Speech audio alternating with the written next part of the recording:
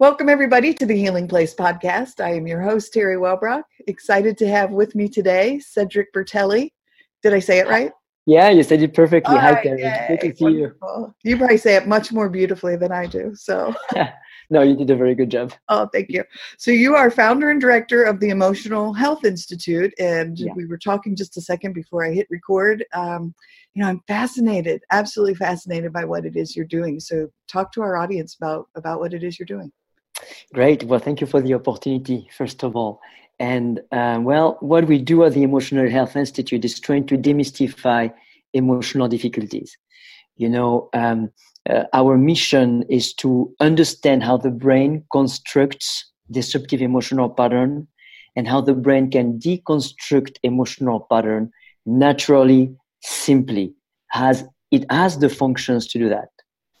So at the Institute, we do several things. We train therapists, coaches, nurses, doctors to resolve emotional difficulties with their clients or their patients.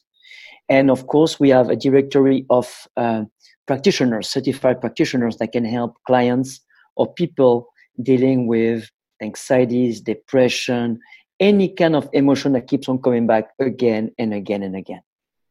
Yeah. So our mission is to bring education and support to the community. That's beautiful. And I love, I just, as I told you before, I've gone through EMDR and I've done tapping and I've done Ho'opono Hawaiian healing and all of these things, as I say, is adding to my toolbox. And this is just one of the things that I found fascinating. I watched one of your YouTube videos that you had created. And the thing you said was going beyond the intellect. And I wanted to talk about that because, you know, when you and I had spoken, I said, when I felt a panic attack come on, and an overwhelming panic attack, I could feel the disconnect happen. So talk to us about what it is that's going on with people. Yeah, absolutely. But you're completely right. When we're having an emotional difficulty, it can be a panic attack, but it can be jealousy, it can be anger, it can be a low anxiety. When we have an emotional difficulty in us, we're not in charge anymore. Basically, our emotion is having us and leading us along. We're trying to survive the whole thing. We're trying to navigate the whole thing. But when we feel an emotional difficulty, we are driven by the emotion. And we're driven by the subconscious. What we understand today from the latest research in neuroscience is that one of the main functions of the brain is to predict. Our brain is not reacting to things. Our brain is predicting based on past events.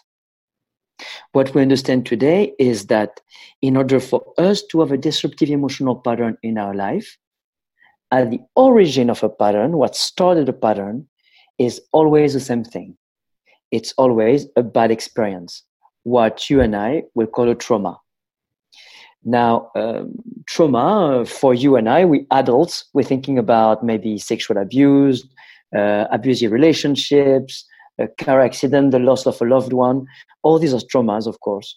But when we are a little baby, little things, what we feel are little things, are huge for them.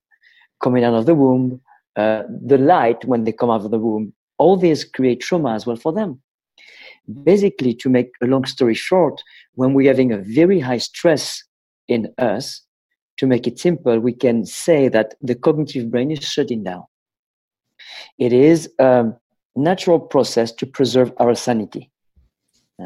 So when we have a very high stress, cognitive brain is shutting down. However, the subconscious brain is recording everything that is happening around us and inside us. So let's say something very stressful happened to me. I will have the cognitive shutting down. My subconscious will record everything.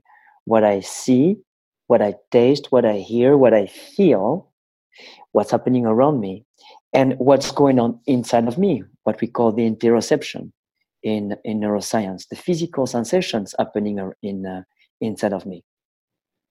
You know, to give you an idea, there's a Dr. Lipton, who came up with this research showing that the subconscious brain can record up to 20 million bits of information a second. Wow. When the cognitive brain can only record 40 bits of information. So the way that the subconscious brain record events is very different. And intellectually also do not make sense compared to how we recall things cognitively. As I was saying earlier, the brains predict. You probably noticed that when you eat an apple, for example, even before biting an apple, you know exactly how it's going to taste like. Right. Based on the shape, based on the color, you know what you're going to taste like. We keep on predicting based on past experiences. When we're having a traumatic event, the event is going on, and then we move on in life. But later on, as a child, as a teenager, or as an adult, when our subconscious brain sense one element that was present during that traumatic event, our subconscious brain is going to instantly predict what physical sensations we're going to feel in the body based on the physical sensations that were felt at the moment of the trauma. So the subconscious brain gather an information, sense an information, automatically predict you're going to feel inside of your body. You know that the way that we feel an emotion, the way that we realize that we're having an emotion, is through the way we feel in our body. The way that an emotion is lived in our life as human beings is first through a set of physiological sensations. And then the cognitive brain is putting those physical sensations into a context, and here you have your emotion. So what's happening is subconscious brain gather an element, predict the physical sensations. Physical sensations are generated. Cognitive brain try to put it in context, but when the cognitive brain cannot stop those physical sensations, and it won't be able to, that's when an emotion exists. Now, it's quite simple if you think about it. It's complex, of course, but said like this is kind of simple. Those physical sensations that we feel during an emotion, that's the key to the emotional healing of people. Those physical sensations that we feel during an emotion is an obsolete prediction from the brain, an archaic prediction from the brain. Basically, the brain was never able to update a prediction, to update an event. It was never able to feel, to understand that what is seen even today as a stimulus, today have no impact in our life. Yes. And I got goosebumps up my arm when you were talking about it, because what I thought about was, when we tapped into all of my past trauma, and it was a gigantic load of trauma through my first 22 years of life, we were able to, resolve so much of it. And I was able to heal a lot.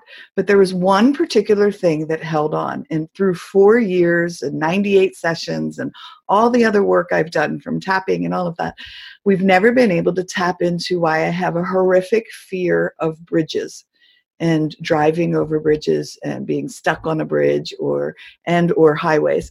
And so we kept trying to come around to it. And I've just had this feeling all along that somewhere in my life, probably early in my childhood, I was probably on a bridge because we traveled over them a lot to see my grandparents as a child.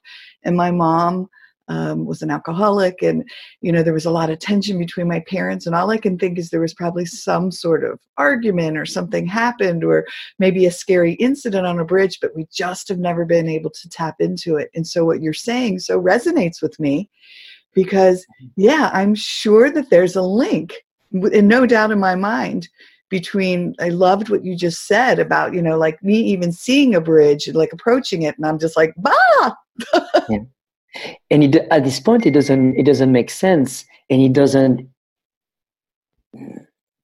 almost doesn't matter, in the sense that as long as we feel an emotion in our life today, it's the way I talk to my students. I always say, when we feel an emotion, when the emotion is there, at the end of the day, it doesn't matter where the emotion is there. When the emotion is present, it's like a vortex in time.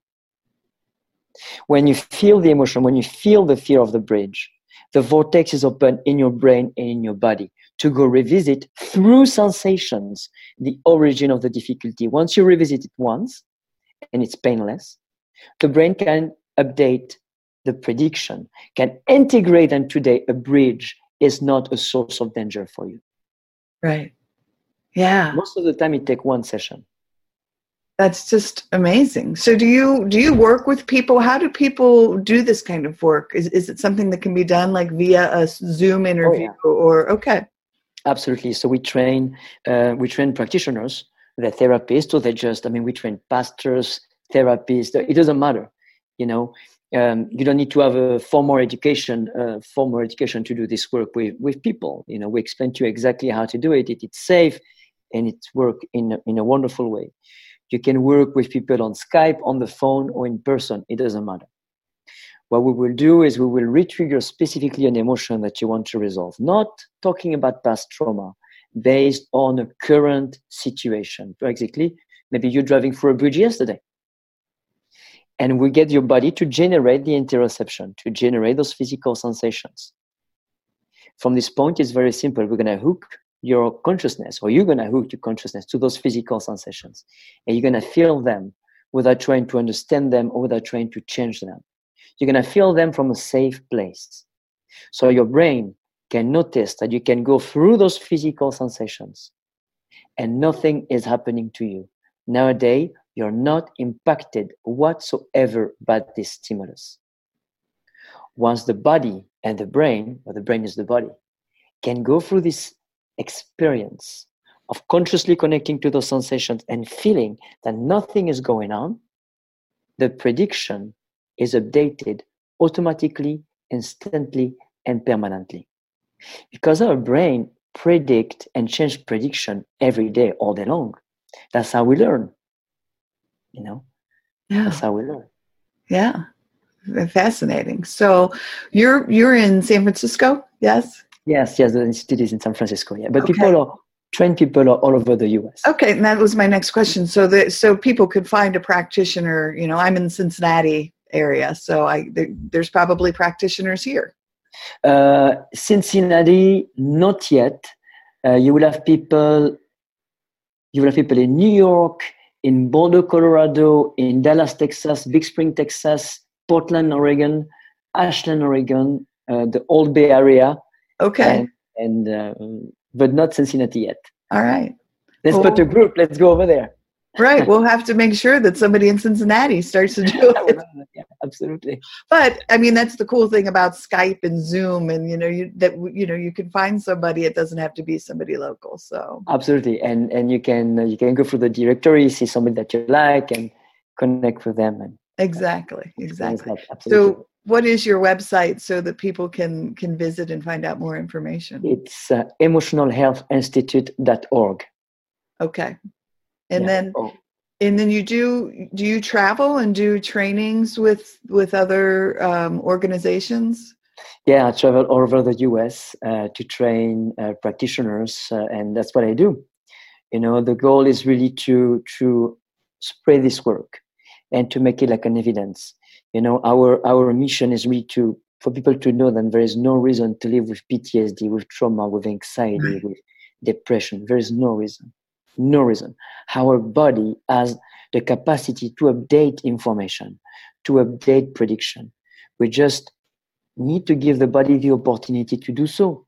Because if you think about it, every time we're having an emotion, like a panic attack, for example, all we're trying to do is like get out of there or cope with it or trying to survive it because it's so strong.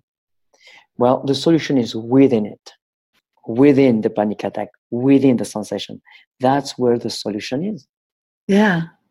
Well, and I say that to people because I say, you know, when I knew I was starting to heal was that when I was finally able to be comfortable within my own body. I was no longer dissociating. I was no longer, you know, trying to be away from it, but I was able to be with the sensations. I was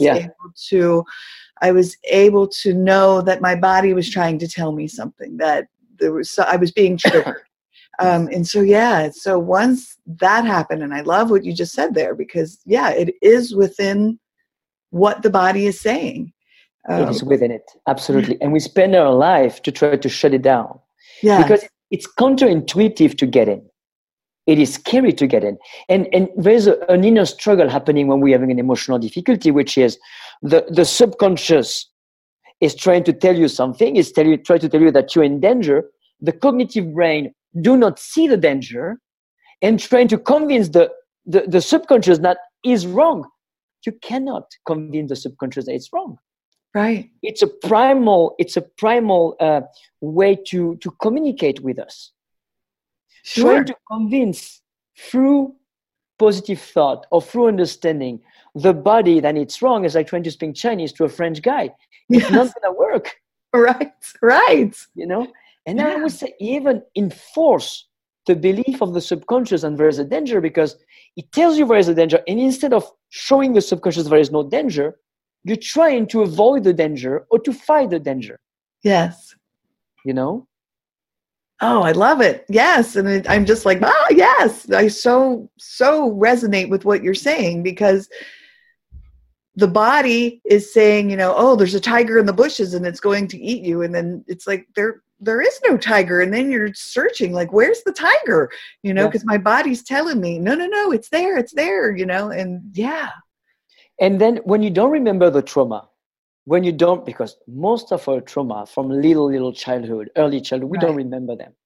And sometimes you just can't remember them. When there is a very high stress, when the hippocampus is impacted in such way that you don't remember, the memory is actually not available to you.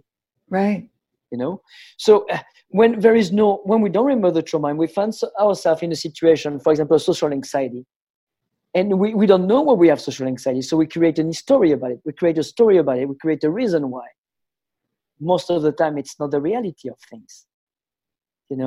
So we having those fears happening, and then we create trait of our personality based on the fear. When most of the time, I don't know if most of the time is correct, when often that's not the reality of things. We just have a fear. It doesn't matter why. Let's get in there. Let's clear it up. Yeah. Yeah, wonderful. I'm involved in an online organization called ACEs, which is Adverse Childhood Experiences, and it's ACEs Connection is the community. And so the work being done a lot with is to try to help children, as almost immediately after they've been traumatized, or obviously trying to prevent the trauma from happening. But how about work with children? I mean, is that a focus of, to try to prevent panic attacks from starting to happen and so forth? Yeah, that's a great question. For children between 3 and 10 years old, we cannot do session with them. We have to do an intervention when they are feeling an emotion. It's too difficult for them to recreate an emotion and for us to get their attention to this, just too complex. So what we do is we train educators and parents and grandparents on how to do interventions with the children. Here in San Francisco in Marin County, we train about 100 teachers, educators, to do this work with the kids in schools, and hundreds of parents as well. So what we do is when the child is having an emotional difficulty, the vortex that we speak of earlier is open.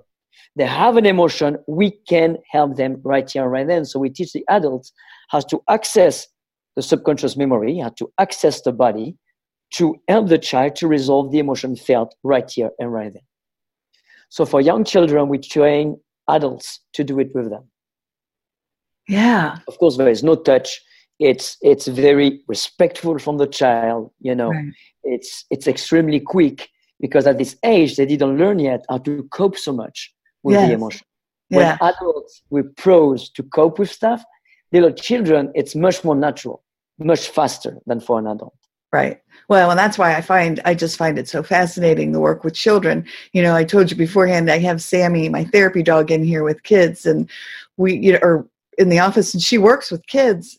And I love, children are just so resilient, and children can go through traumatic events. And if you provide something that helps them regulate those emotions, it's just fascinating. I mean, just watching this dog and what she can do for kids. It's amazing. Working with animals is amazing. Dogs, horses. Yeah. I knew this gentleman in France who did a lot of trauma healing with horses, with children. It's amazing. I think because they tap into this part of the subconscious constantly. Right now, we're having one of the trainers from the Emotional Health Institute. She's in Germany. Her name is Dr. Monica Wilke.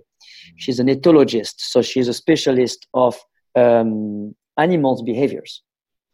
And she's collaborating with a veterinarian and another practitioner to work on the fear of horses and cows, because animals also have fears. And it works exactly the same way that you work with children. It's you can only do a session in the moment. Of course, you cannot re-trigger an emotion in a horse. Right. Right. You can do an intervention in the moment, and it works fantastic. This natural capacity, if we can say, to resolve our emotions, it's something I think which is common to all mammals, at least. And it's tapping into the subconscious. Right. Through the sensations of the body.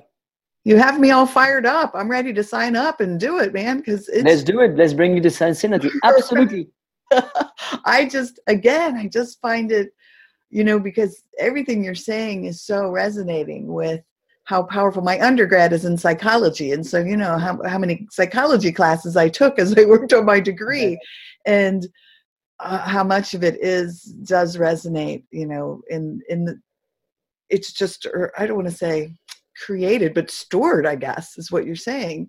When you say 20 million bits of information, it's stored in the subconscious. And then as we confront things or we are presented with things, being fired up. Yeah. Being fired up. Absolutely. Which again, I think why mindfulness practices, I practice that every day. Sammy and I took a nature hike this morning and we practice mindfulness as we go through. And I think that's, in my opinion, why mindfulness is working so well in helping people, with calming strategies, because you are storing that information, that calming information into the subconscious. Absolutely. Yeah. Absolutely. Now, remember, and for the audience as well, is when the emotion is present, then the door is open to resolve the emotion by tapping into the physical sensations, but not trying to understand what's happening, not trying to control anything. Know that the physical sensation felt can be scary, but they're completely safe. They're just archaic traces. They have no impact today. Yeah. We need to go into the vortex. We need to go into those sensations. Right. Very cool. Very cool. And I think the work that therapists do, for me, it's very important to share this work with therapists, because a therapist can help. Sorry, I lost my voice a couple of days ago. It's okay. And I still have a hard time. Therapists can help clients, patients to recognize a pattern, and when the client or the patient has recognized and is ready to let go, then we can go for it. Yeah. But putting this work in the hand of therapists for me is very important, so you can guide the person to take ownership of the emotion. Our emotional difficulty it's not our fault if we had a trauma. Of course not. Right. However, our emotions are ours. Once we take ownership of our emotion, once we realize that our body creates those emotions, we become in charge. We're not a victim of our emotion anymore. We construct emotion. They are ours. And they're also ours to heal. Right. And it's completely doable. Yeah. Wonderful. So one of the things, and I think we've certainly tapped on it here and there, but one of the questions that I have is, are there any myths or facts that you want to clarify for people, things that you've come across and been like, no, or, oh yeah, this is really it? Talking about the trauma. I think talking about the trauma, I don't want to say constantly, but often people go through talking through the trauma again and again and again to try to achieve healing. I think it's hurtful, and I think it's useless. The way the person is today, the way that they feel their emotion today, is the gate to the resolution of the emotion. There is no point in torturing someone to try to bring back memory or recreate memory. It is harmful, useless, and frankly, I think disrespectful. So, yeah, take the person the way they are today. It's enough, and that's the most natural gate to a resolution, to a healing. Yeah. Again, I go back to as we revisit and revisit and revisit, isn't that in some ways, I would think, still keeping that connection happening between the traumatic event and the emotional connection? Absolutely. It's in many ways, it's re-traumatizing. Yeah. So we don't do that. We don't do that. And there is no point in doing that. Right. Yeah. Wonderful. I have to ask you one of my favorite questions, only because I love the answers, and I learn a lot about my guests, but also amazing people in the world. So if you could meet anyone, dead or alive, to help you with your continued mission, who would it be? Well, I was about to cite a French person, but nobody is gonna leave. Nobody is gonna know him. I would say I would think it would be Nelson Mandela. I would have loved to meet the man if I had the opportunity. I think that would be the one I would choose. Yeah, absolutely. What a peaceful soul, and love his mission and message for sure. Yeah, and you can really see the power of peace of mind. You can see if you look at Nelson Mandela talks from early on in his career, he was a pretty angry young man. When you listen to him at the beginning of his career and at the end, you can see the power. At the end, every single word has an impact, a deep, visceral impact into the audience, because it speaks from a place of peace, of power, and not from anger. Anything that comes from anger, anything that we do through the lens of an emotional difficulty has almost no impact. We're going to resonate with the anger and the hatred of the person. Listen to us. The key for me is to really resolve as much fear as we can, so we can, most of the time, connect to people from this place beyond the intellect. Yes. So that's for me is important. Yeah. Beautiful, beautiful, beautiful. Because I say all the time that, when you connect heart to heart, soul to soul, light to light, however you want to look at it, it's beyond the intellect. It's, without all of that. Absolutely. And that has to happen naturally. If we even control, I think that if we take the time to center and all that, I think this kind of connection from heart to heart can happen. And I know it happens naturally, when there is no fear, when there is no fear, no matter what you put behind the word fear, when there is no fear from one side to another, you're actually able to connect in the deepest level possible. And you're actually able to have conversations, even if you disagree on things. Yeah. Yeah. And it's a beautiful moment when it happens. Yes. Yeah, absolutely. Absolutely. Well, wonderful. So anything else that you want to talk to the audience about? No, I'm sure there's more things, but I think we covered. No, I'm done. Okay. I think we covered a lot of it. The main thing is we don't have to live with fear or stress or anxiety or trauma. We really don't. We can help you to resolve that, and yeah.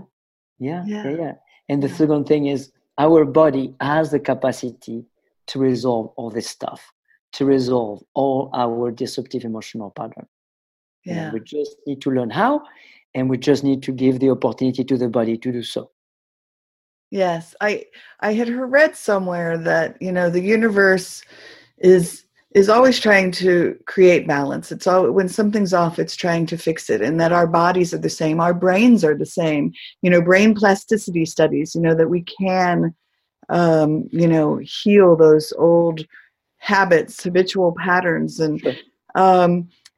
So yeah, what you're saying just reminds me of that philosophy of we crave to feel centered and at peace, and free of all of that negative emotion. So, yeah. For me, the body is a tuning fork with the universe and the world. The body is really like a tuning fork. If we're tuned, it's fantastic, And I don't mean like living in ecstasy. I don't think human beings are meant to live in ecstasy or constant joy all the time. It's impossible. It's not sustainable. Right. I mean, the Dalai Lama doesn't live in ecstasy all the time. I don't know anybody who can. But I think that the way to live is contentment. Feeling content, feeling in tune with what's happening. That means that if there is a danger, well, you're in tune with the danger and you can act for it. I often tell my students, once you resolve stuff, it's not all rainbow and butterfly. No. But you are tuned with what's happening around you. You are tuned to your instinct, to your intuition, and to what is happening. Yes. On a clear and crisp level. Yes. Living in the now, being present in this moment. Right. Absolutely. Yeah. Well, and it's doable when there's no fear. And I agree. And well, I'm a huge fan and I love what you're doing. And I thank you for it. Thank you. Yeah, just beautiful. So thank you. And thank you for giving the opportunity to all those people to share, myself included, to share what we do through your media, through you. And thank you very much. Oh, I feel honored. I feel honored to meet, you and so many beautiful souls who are doing healing work in the world. So yes, thank you again. Thank you very much. All right, everyone, thank you for joining us on the Healing Place podcast today. And until next time, remember, be gentle with yourselves. Thanks. Bye-bye. Thank you very much. Goodbye.